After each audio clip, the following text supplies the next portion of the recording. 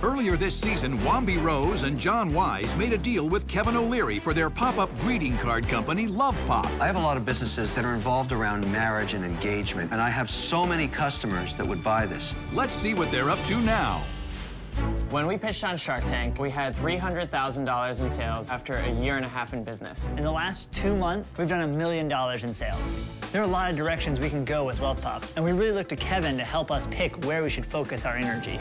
Gentlemen. Hey, Kevin. From the moment I saw them, I knew Lovepop would be a success, and I was right. These guys are killing it. We've hit $1 million right out of the gate. The plan is to hit 5 to 8 million this year. In order for that to happen, number 1, selling online direct to our customers. Number 2, selling big box retailers, and now being part of the Something Wonderful platform, getting into the wedding business. I invested in Lovepop because they fit on my Something Wonderful platform, the platform that supports the wedding industry and all the special moments in people's lives. These Lovepop cards are perfect for that. So, Kevin, this is how we used your investment? Yeah, that is really cool.